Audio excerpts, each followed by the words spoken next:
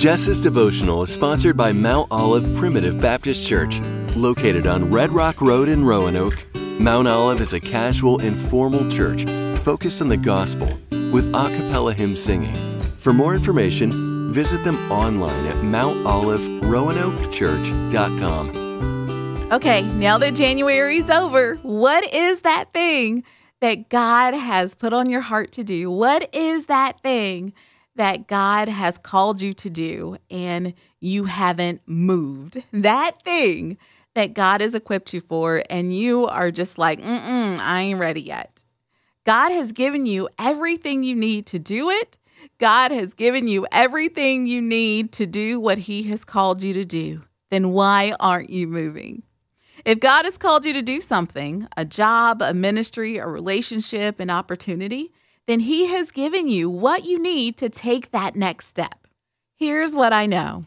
You may not get everything you need for steps 2 or 3 before you take step 1. But as you move forward in obedience, God will keep providing for every step along the way.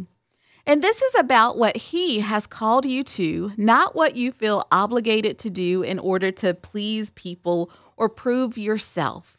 Set all that aside. This is about God directing you to do something and make sure you have what you need for it. Start where you are with what you have. What is your next step? How has God equipped you for it?